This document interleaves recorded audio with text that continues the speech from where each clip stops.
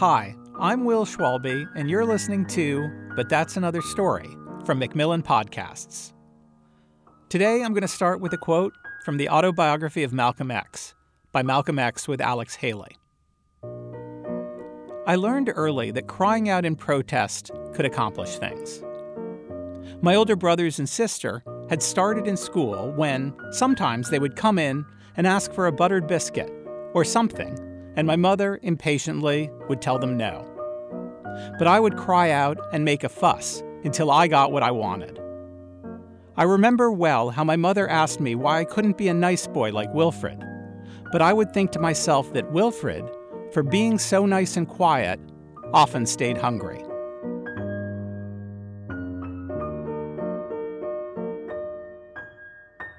So early in life, I had learned that if you want something, you had better make some noise. And recently, I got to talking about speaking up, taking back your own narrative, and spirituality with today's guest. I'm Simranjeet Singh, and I am a scholar and an activist. Simranjeet Singh is an educator, writer, and activist. He's on the adjunct faculty at Union Theological Seminary. He hosts a podcast called Spirited that explores the way spirituality informs activism. Simran is the author of a book for journalists uncovering the Sikh community, and coming this spring, a children's picture book about the world's oldest marathoner. So I was born in 84. So growing up was really like the 90s. I mean, you can imagine we're boys, very close in age, so sports was like everything to us. And if you know anything about San Antonio, you know the real religion there is the Spurs. So we were massive Spurs fans. I don't even know what sport the Spurs are. That was basketball. Basketball. Yeah, okay, and great. it happened to be right when one of the best players in the world came to San Antonio, and he was seen widely as a cultural role model. And he was? His name was David Robinson. But he's like a stand-up guy, did a lot of community service, really well-spoken. And so our parents were like, yeah, follow those guys. Like, take them as your role models. And we did. I mean, we just sort of fell in love with that team and still are. So I think that was a big part of it. The other thing about the 90s for us, for my brothers and me was, there was a great hip-hop and R&B music scene coming out in the 90s. And that was also, like, for us, like, if sports was, like, living and breathing, hip-hop and R&B was like eating. Like, you didn't do it as much, but it was still like an important part of your everyday experience. And so even now, like, if I have an hour of free time, first thing that pops up is my 90s hip-hop music. It's my go-to. Was there a significant Sikh community that you were connected to? Oh, no, not at all. I mean, this was part of the strange thing about my parents ending up in Texas. So it's like, Why did you think it'd be a good idea to raise these 4 kids here? Yeah, so we were the only kids in town with turbans. I mean, in all of South Texas that I knew of.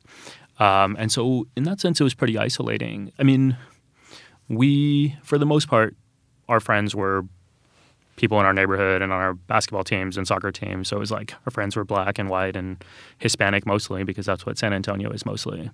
But it wasn't really the kind of place where I could find someone who knew what I was talking about when I was talking about something that was like really deeply connected to my identity as a Sikh.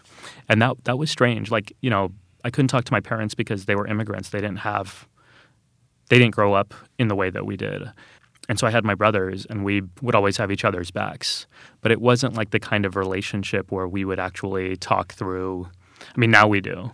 But at the time, we wouldn't talk through, like, anything that might come off as vulnerable. Like, we were, teenager boys in Texas. We were trying to be as masculine as we could.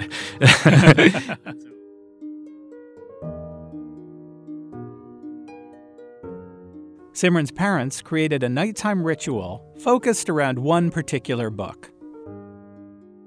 One of the weird things that we would do as a family is that my dad had this book called The Book of Virtues.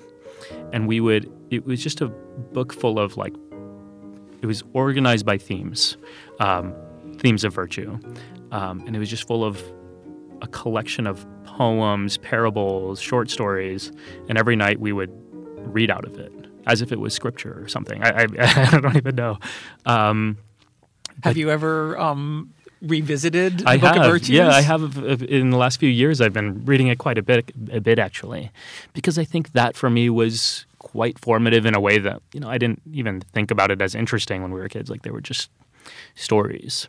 But I realized, and I've talked to my father about this, and what he would say is he's just trying to instill values into you, and like it doesn't matter if they come from your Sikh background or something within American history. Like these are just things that make you a good person, and so I remember that book pretty fondly now, even though I didn't love that ritual as a kid. Were your parents readers of different kinds of things, or not so much? My dad was mostly reading either books on business leadership. He was an entrepreneur, and that never has been, my thing. Or he was reading books on spirituality, and that wasn't my thing then, and it's sort of become more interesting to me over the course of my lifetime. My mom actually was an English major or did a master's in English when she was living in India. And I never knew she was a reader. I think she was a closeted reader. So I guess she didn't have time with 4 boys running around to read. For any sort of pleasure reading. But now I see, she loves anything, particularly things that give insight into colonial and post-colonial experiences. And that's a genre that I've come to love over the last decade or so. So that's something that we share a lot now. I really enjoy that. Now, what was your character like as a kid? How would you describe yourself?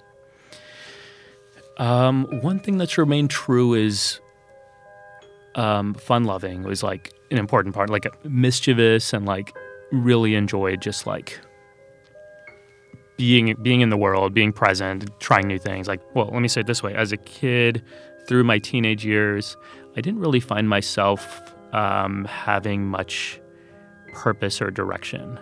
Like, I just remember I did fine in school, but I didn't care about it at all. Like, I would go to class and I would not do my homework and I would pass. I would just pass. And actually, the reason I passed was there was a rule in Texas that if you don't pass, you can't play your sports. So, like, soccer is what kind of kept me in.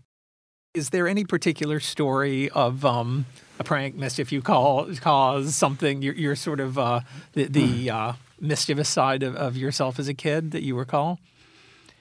Oh, yeah. I mean, so one of the fun things to do in Texas is to flip people's stereotypes back onto themselves in some way. And so one of our favorite things is to like walk around San Antonio and talk in a Texas accent. And so like people are confused, but the even better version of it is to go through a drive-through. So you talk in a Texas accent, you order, and then you get to the window, and then they're like, "Oh, I don't think this is your order.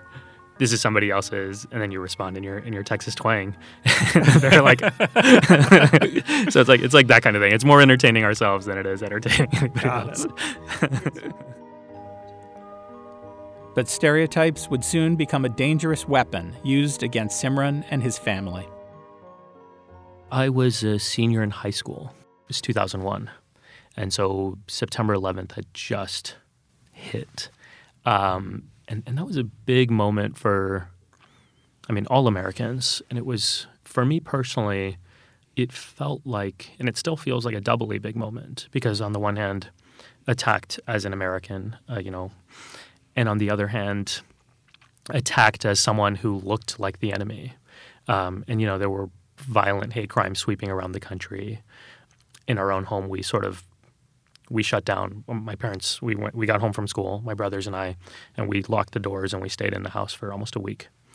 We had people calling with messages of support, friends and family and neighbors, and we had people calling with racist hate and threats and that sort of thing. So it was like this real tough moment for us. And in that moment, one of the things I started realizing was that the people who were the most vulnerable, meaning Muslims, Arabs, South Asians, Sikhs, they didn't really have any access to a microphone. They didn't have a platform. They couldn't tell their own story.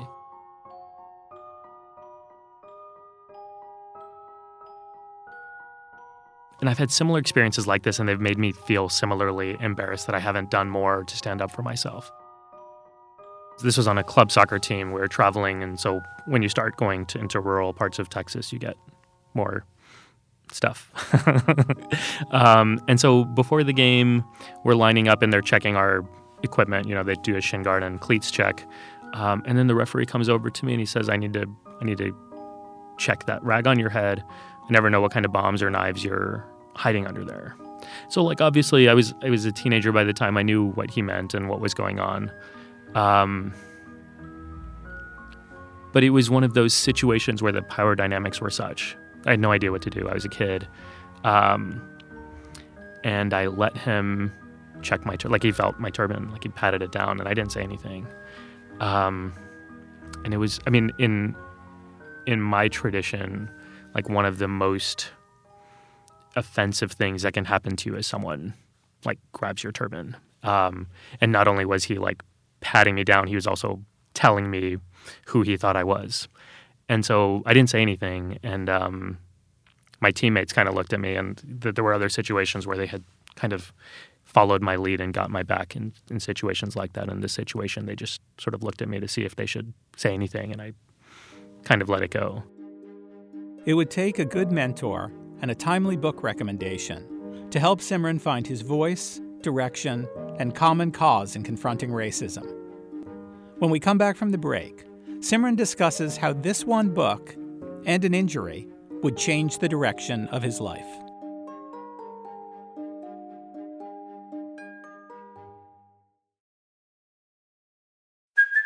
Hey, it's Kaylee Cuoco for Priceline. Ready to go to your happy place for a happy price? Well, why didn't you say so? Just download the Priceline app right now and save up to 60% on hotels. So whether it's Cousin Kevin's Kazoo Concert in Kansas City, go Kevin, or Becky's Bachelorette Bash in Bermuda, you never have to miss a trip ever again. So download the Priceline app today. Your savings are waiting. Go to your happy place for a happy price. Go to your happy price, Priceline.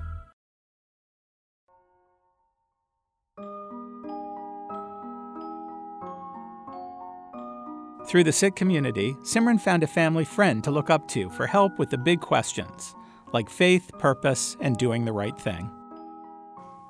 He was a spiritual mentor of mine, but also a life mentor. And I use the word spiritual loosely because I didn't really care so much about spirituality or religion. But he was someone who helped me connect the dots of what I believed and wanted to believe, and how I lived and how I wanted to live. Still greatly indebted to him. I mean, he was someone who truly believed and still believes in justice as a spiritual practice. And so he taught that to me. I mean, he would give me books. We would have conversations. We would talk about things that I now would say are probably theological, but like back then, we would just be like hanging out and talking. One day, he handed Simran the autobiography of Malcolm X.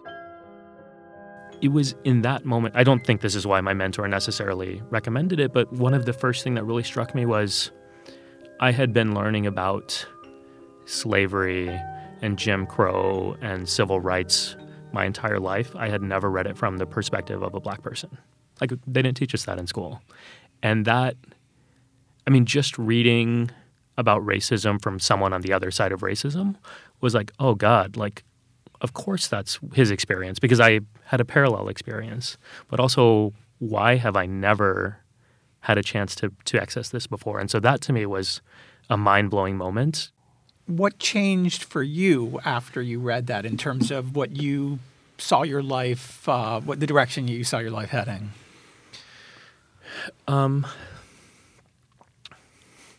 So I'd say it transformed me in a few ways. I was so used to seeing our heroes presented as perfect that it gave me a feeling of empowerment to see someone who is flawed. And also someone who worked on his flaws and actually grew over time. I wasn't used to reading about maturation. And not maturation in a way of like, oh, I'm getting older and I like reading the newspaper now instead of reading comic books. It was more like a maturation of going on someone's journey with them and seeing their worldview expand in a way that, like, in his early years, he quite literally saw the world as black and white. I mean, he would talk regularly about the white devil. And that was something that was instilled within him through people that he really admired, to the point that, like, it seemed as you're reading it that there's no way he ever overcomes this. And then to see him at the end of his life, right? So this is like somebody who's already a massive public figure in American society with huge political influence, to have the humility to go and witness the world as he goes on journey to Mecca and sees this diverse group of people and say, oh, you know what? Maybe I was wrong. In these pages, Simran began to find a new direction for his life. As I started to think about what these vulnerable communities in the post-9/11 world needed, I started realizing that maybe dipping into academia, scholarship, writing history, writing stories like that could be a powerful avenue for equity. And so that was a big transformation for me. He went to college at Trinity University in San Antonio. They had a nationally ranked soccer program. That's the main reason I wanted to go there. But an unfortunate accident would throw off his original plan and allow him to step fully into academia. And I actually injured myself first season, before the season even started, and was totally lost, had no idea what I would do without soccer. And so I kind of immersed myself in study. I took a couple of religion classes and English classes. And I had always loved reading, as I was saying. This was a time when I started to figure out that I love this stuff. I ended up majoring in religion and literature, still had no idea what to do with it. Was writing journalism for a bit, thought maybe I'd go into reporting or something like that. And then on the off chance, my advisor suggested that I submit an application to Harvard. I thought, I don't know anybody who's gone to Harvard, right? Like in Texas and San Antonio, especially in like an immigrant family, like you don't think about that as realistic. And he was like, no, I think you have a shot. He had gone to Harvard himself. And so I submitted an application. It was the only place I applied, and I got in. I did 2 years there and then met my wife in Boston. And we ended up getting married, and I moved to New York where she was in medical school. And I started a graduate program at Columbia. And Columbia was the home of Edward Said. It was in this class that Simran would come across Edward Said's groundbreaking book, Orientalism.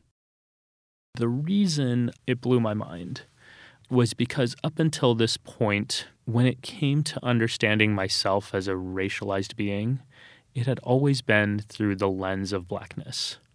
Like, nobody ever talked about brownness. And when people talked about brown people, they were either talking about Latinx folks or they were talking about Muslims and Arabs in the post-9/11 America. And I wasn't either of those, and I didn't really identify much with either of those, although I have increasingly done so over the years. But at the time, it just didn't speak to me. And so I would find parallels in something like Malcolm X and be like, oh, the people burning down their house and the racist stuff his teacher said, like that reminds me of me. Could you sort of describe for listeners who might be less familiar with the book, what you recall of its thesis, but also what resonated most strongly with you from the book? Yeah, sure. So Orientalism describes how scholars started to go east and study different communities and what they came to learn, quote unquote, about these communities. And then what people in Western Europe and then globally started to understand, whether correctly or incorrectly, how they came to understand these people. And one of the things he says is like these things sort of mutually reinforce one another, and it's simultaneously imagined, like it's not necessarily accurate, but because people believe it to be accurate, then it becomes a real part of your experience. When we live in a world where we say, in the Baconian sense, that knowledge is power, and then you produce this power by saying that Western Europe has exclusive right to objectivity, right? Like, so part of what colonialism did was to say, we have access to science and we're better than other people because they don't have science. We're objective and they're not. So they can't tell you their stories because you can't trust them. They're too biased. But we can tell you their stories, and we can tell you our own stories too. And of course, my experience as someone who's trying to study and give voice to marginalized communities is being rejected by others in the field and others widely as being too biased, right? They're saying like, oh, you're a Sikh. How can you teach Sikhism? I mean, I don't even teach Sikhism because that's not – nobody teaches Sikhism in this country. But they'll be like, oh, you're a brown person who experiences Islamophobia. How can you talk about Islamophobia? And it's like, who else is going to talk about it if it's not me, right? So anyway, it's this weird sort of situation we've created, and I never really was able to – connect the dots and understand how that was happening until I encountered Edward Said's book. He takes from the autobiography of Malcolm X and Orientalism lessons in humility, intellectual rigor, and mission. It is striking when I go back to Punjab and people see me with my turban and they learn that I do research on Sikh history and things like that, and they're like, well, why do you care? Like you already made it out. And it's, to me, it's like, it's not like, it's like I want to go back in.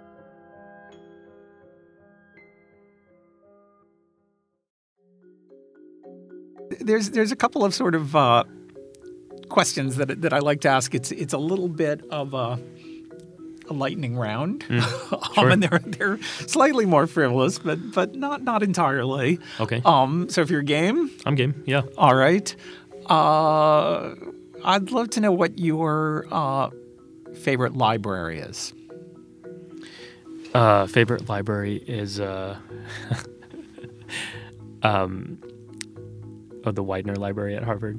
Just most amazing collection I've ever seen. Get completely lost, and like don't even know what time it is. Yeah, it's incredible.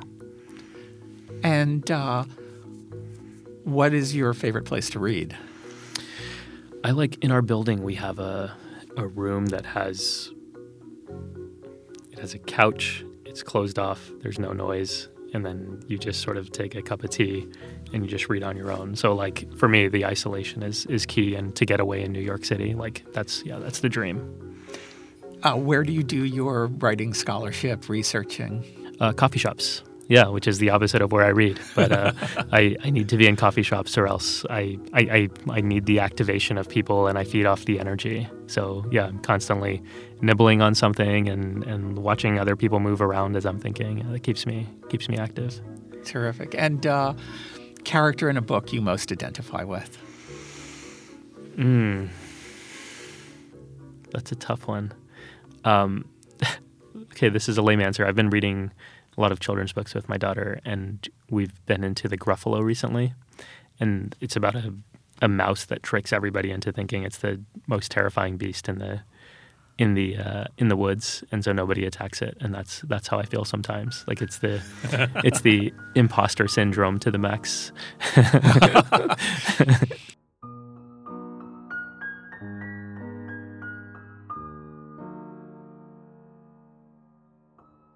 But That's Another Story is produced by Christy Westgard.